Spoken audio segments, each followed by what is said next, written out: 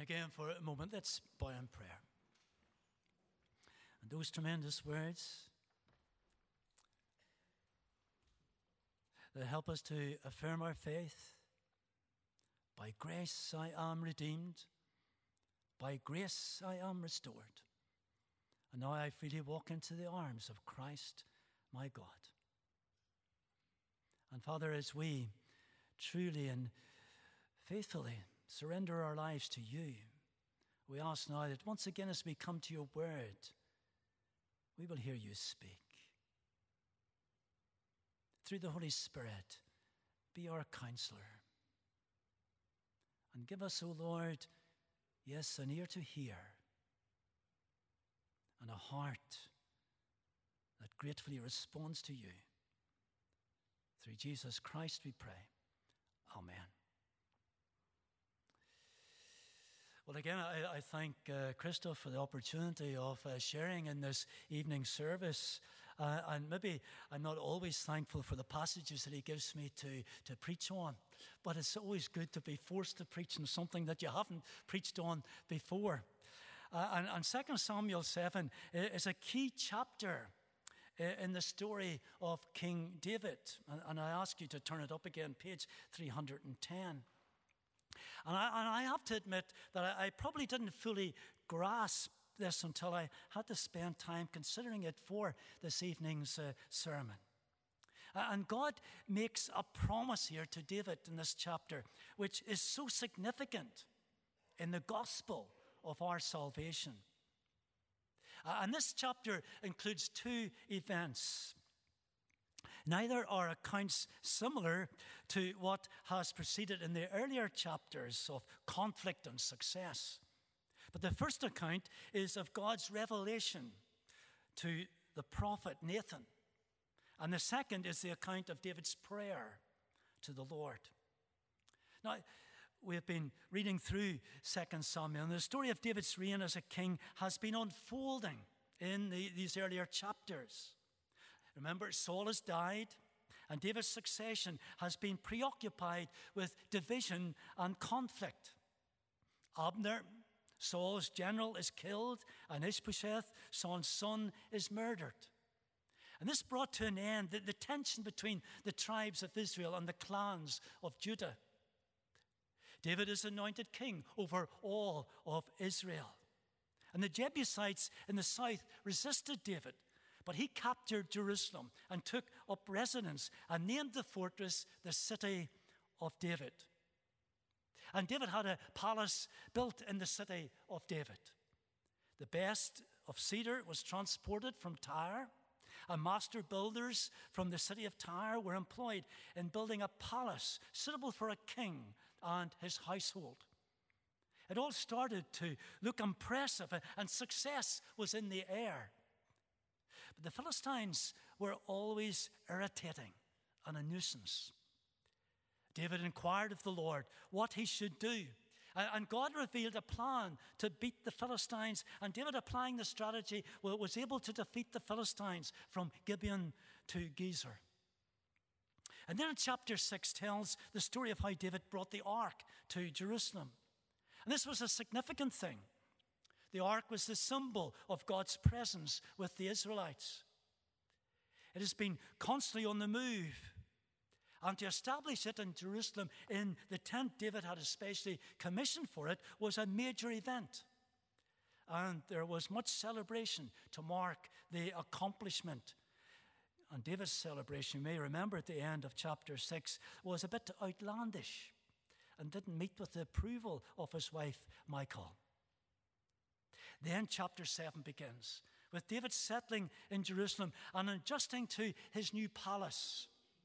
He had a large household to get accommodated and make happy. And we read in chapter 5 that he took on more concubines and wives, and he had 11 more children born to him. Now this must have taken time to accommodate. And during this time, we read, the Lord had given him a rest from all his enemies. A ceasefire from hostilities must have been welcome. A lull in all the fighting and a period of peace must have been relaxing. even to have time to settle after his nomadic life, and have time even to be able to recognize the family he had and to account for them must have been bliss.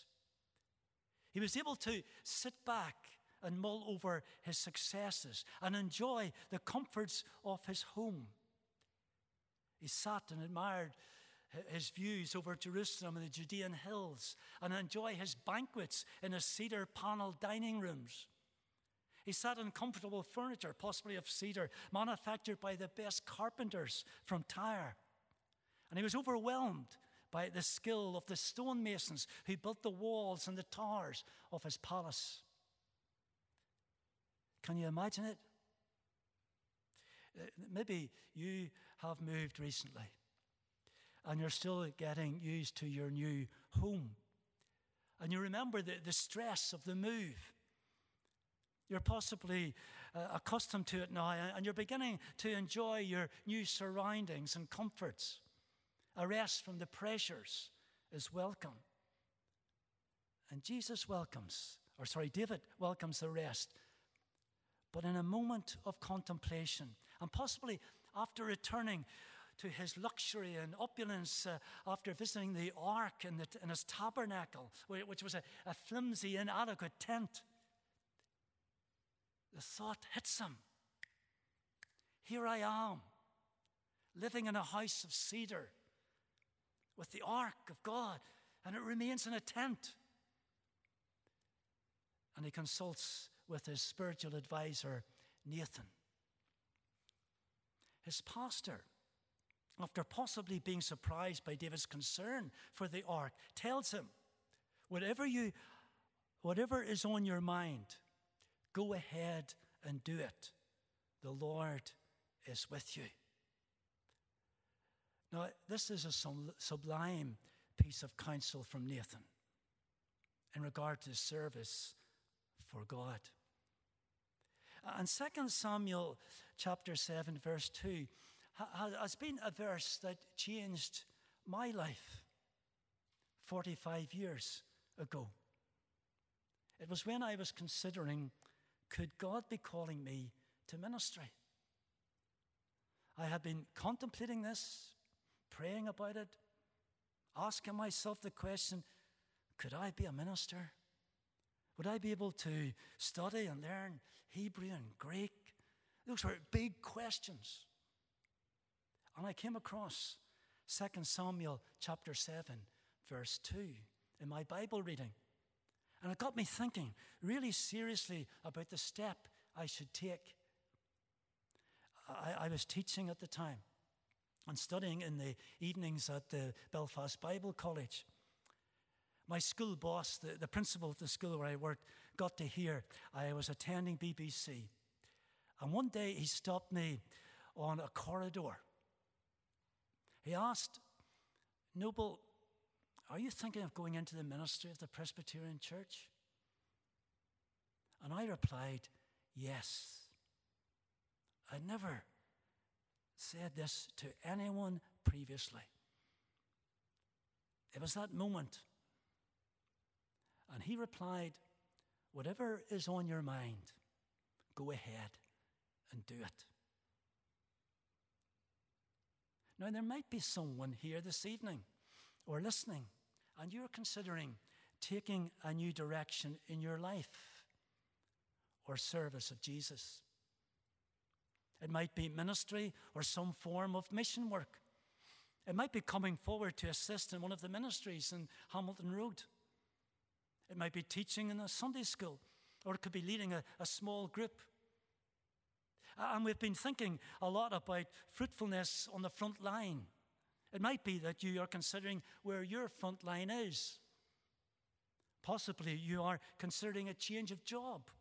Possibly you are being challenged about how you can be an effective disciple for Jesus in your place of work or in your neighborhood. Possibly you are being spoken to by God about how you can speak to a friend about your faith in Jesus. 2 Samuel chapter 2 verse 7 says, whatever you have in mind, go ahead and do it. For the Lord is with you. The decision to take a new direction in life can be like taking a bungee jump. Maybe some of you did watch Freeze the Fear on BBC One a few months ago. The celebrities were challenged to go to do a bungee jump off a very high bridge, which was maybe 2 or 3 times the height of this building. Probably 3 or maybe even 4. Some of the participants did, but others didn't. They couldn't take that step off the edge of the bridge. Now, many of us may find it hard to take the jump of faith and respond to God's calling, to whatever that might be. To make the move to another community, to take on a different job, to commit yourself to a new ministry in the church. But this verse, though, assures us that God is with us. And he's not calling us into something we can't do. You see, we can't do the bungee jump. There are times, though, in our walk with Jesus, what we wish to do is stalled. And this is the paradox we see in this chapter and David's story. David has been minded to build a house for the ark, and Nathan has an alternative vision from the Lord. And so we see here, firstly, the Lord has another plan. The Lord speaks to Nathan and reveals a different plan in verses 4 to 17. David may have been sitting back reflecting on all his achievements. He was now king, and there was no threat from within. He had established his own city in Jerusalem and had built an impressive palace. Was he beginning to think, now, surely God will be pleased if I build a house for him? But God's plan was he would provide the house for the ark, not David. Commentators refer to the thinking that was common in the Near East at that time. And many of the kings in the Near East would succeed in battles and seek his continuing blessing by building or repairing the temple of his God. The king would then expect his God's good favor and success in battles and the gaining of land and wealth. You see, the thinking was, if some good was done for God, then the God would reward and give further success. But that's not how our God's plan works. His is a work of grace. All David's successes were the initiative of God, and the results were achieved through grace from God, not solely by David's might or strength. Everything David has is from God. And the Lord reminds him, see the pronouns in verse 8, for example, I took you from the pasture. Verse 9, I have been with you wherever you have gone. Verse 10, I will provide a place for my people. Verse 11, I appointed leaders. I will give you rest.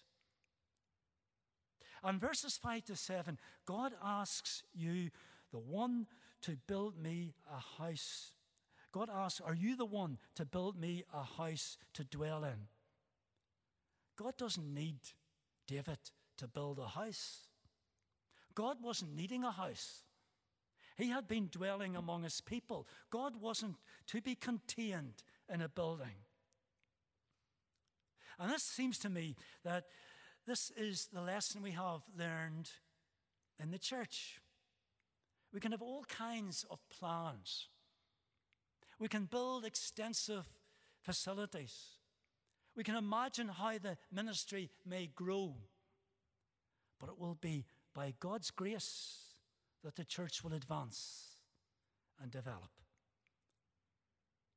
You see, God can tell us to hold on, rethink, delay.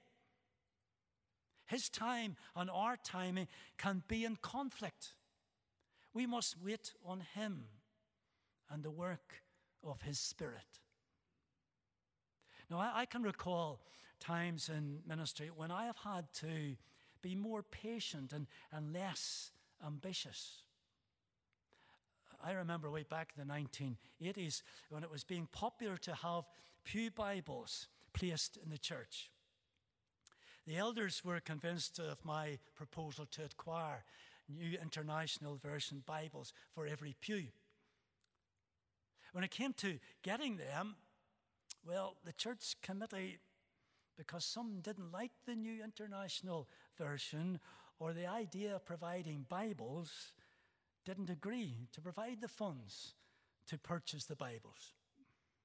My plan and God's timing wasn't congruent.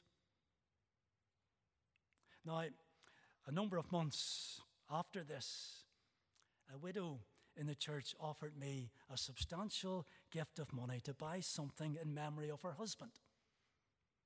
I suggested to her pew Bibles. She agreed enthusiastically. The Bibles were purchased without any objection from the committee. God's timing and grace is always preferable. And I speak to many people at present who seem to be at a transition in their lives, like myself, and possibly retired in the past few years or months. For many, their identity was in their occupation. I wonder, is it time for doing some reviewing or where you are in your discipleship? Is what you are doing with your life now that you are retired, integrating with the plan God has for you? And the COVID pandemic allowed many people and families to plan their life differently, and their Sundays have been rearranged. Now I want to ask them now, what do they have in mind for their discipleship? Has the building of a temple or devotion to Christ and the church been put in the past? Could God be calling them to consider the rebuilding of a temple? That is, renewing their commitment to Christ and His church and being again engaged with church. Well, secondly, we see here the continuing promise of God's grace. And so we get back to the text from verses 8 to 17. It wasn't the right time for a temple to be built. God was taking the initiative and preparing the way for His people to settle, and He would provide them with stability and peace. Verse 11, David proposed to build a house for God in the form of a temple. God's counter-proposal is to build a house for David in the sense of a dynasty. God answers the question of verse 5. He answers it in verse 11. The Lord Himself will establish a house for you. It will be the offspring of David who will provide a house for God. And we know from our reading of Scripture, it is Solomon who will succeed David, who will build the temple. We will read that later. But God has formed a covenant here with David in these verses. And biblical scholars recognize this promise as the Davidic covenant, contained in one of the most important chapters in the Bible. Now, the word covenant isn't used widely in this chapter, but the promise made by God expresses the everlasting nature of the covenant of grace. And Psalm 89, if you wish to turn it up, recognizes the covenantal nature of the promise. And we read there, I will sing of the Lord's great love forever. With my mouth I will make your faithfulness known through all generations. I will declare that your love stands firm forever, that you have established your faithfulness in heaven itself.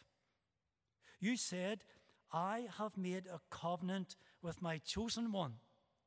I have sworn to David, my servant. I will establish your line forever and make your throne firm through all generations.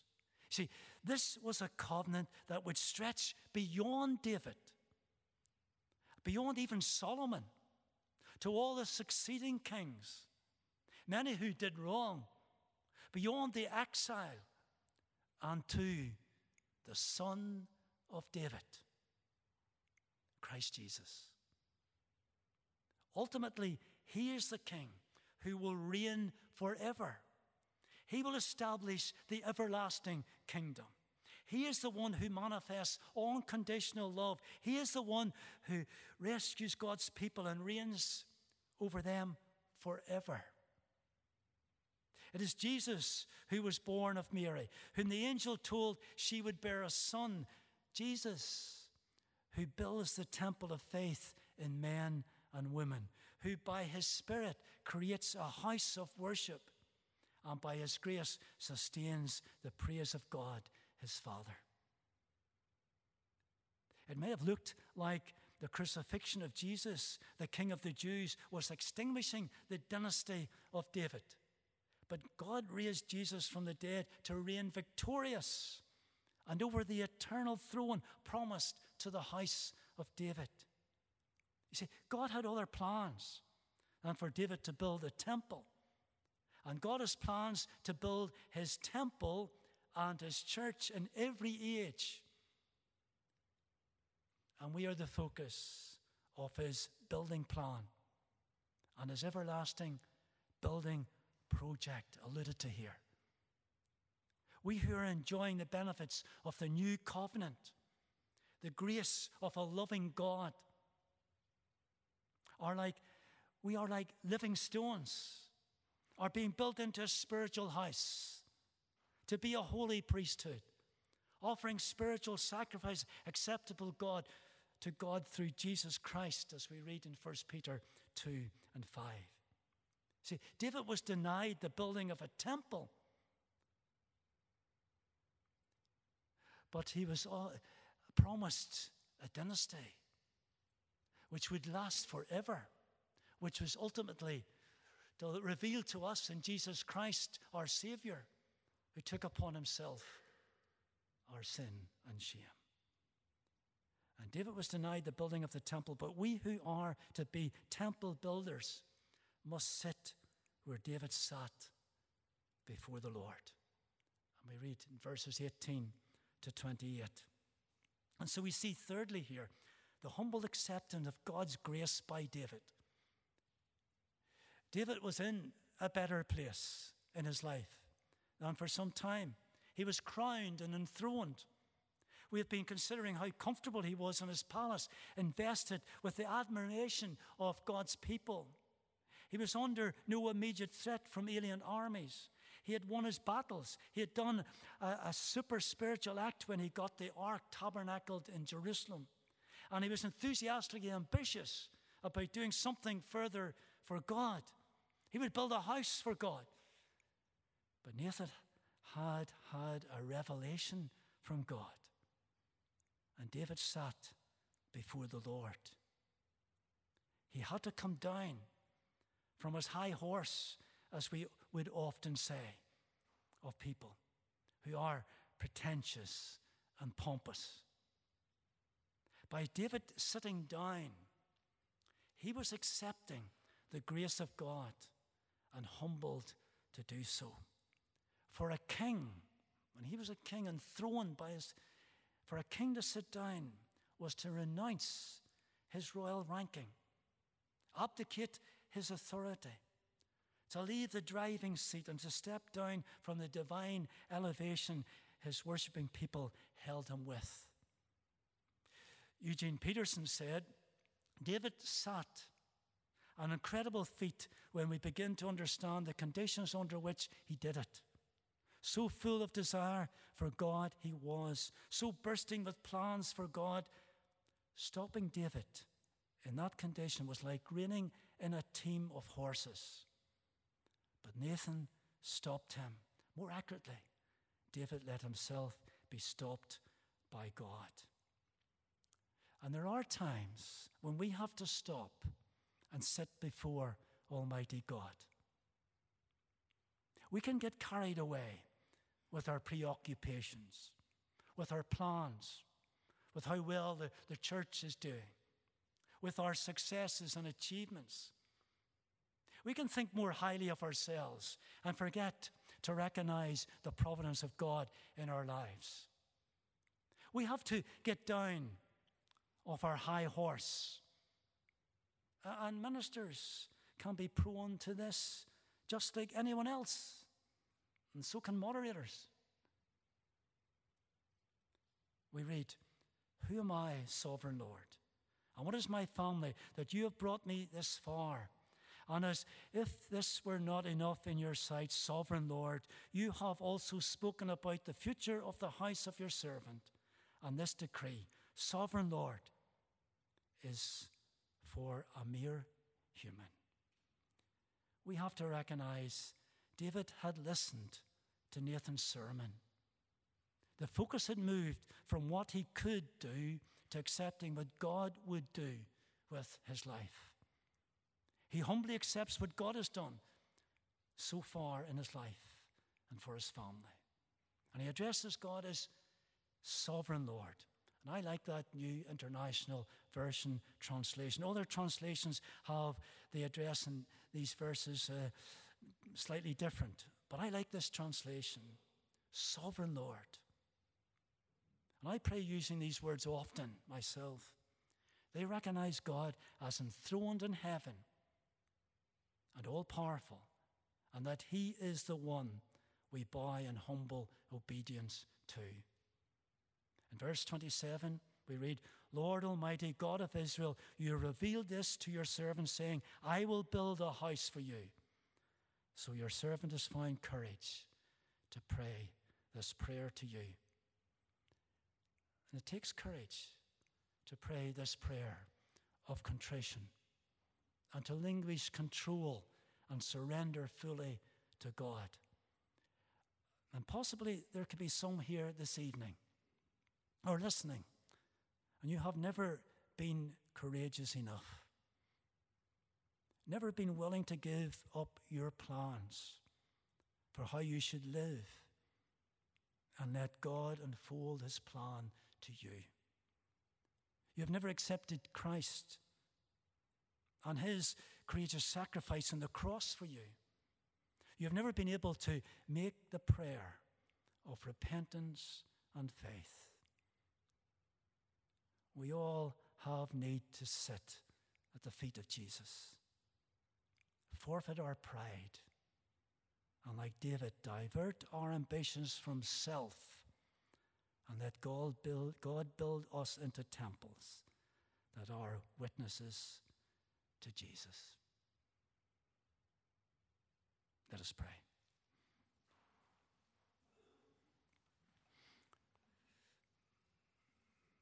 O sovereign Lord, we recognize that your ways are not always our ways, and your plans are greater than our plans.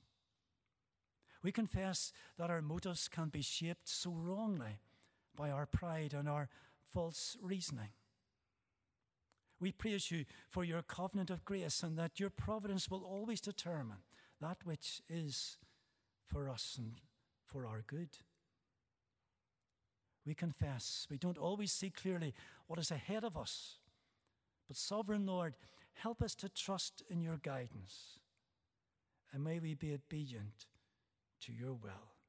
We praise you, O Lord Almighty, for the household of faith, for the enduring family you have promised, and for the joy of knowing Christ, whose dominion reigns supremely and forever.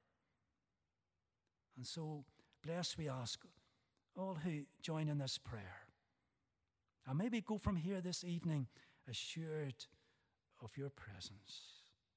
O sovereign Lord, be with us in our service of you. And may the witness we make point to Jesus and his love. Amen.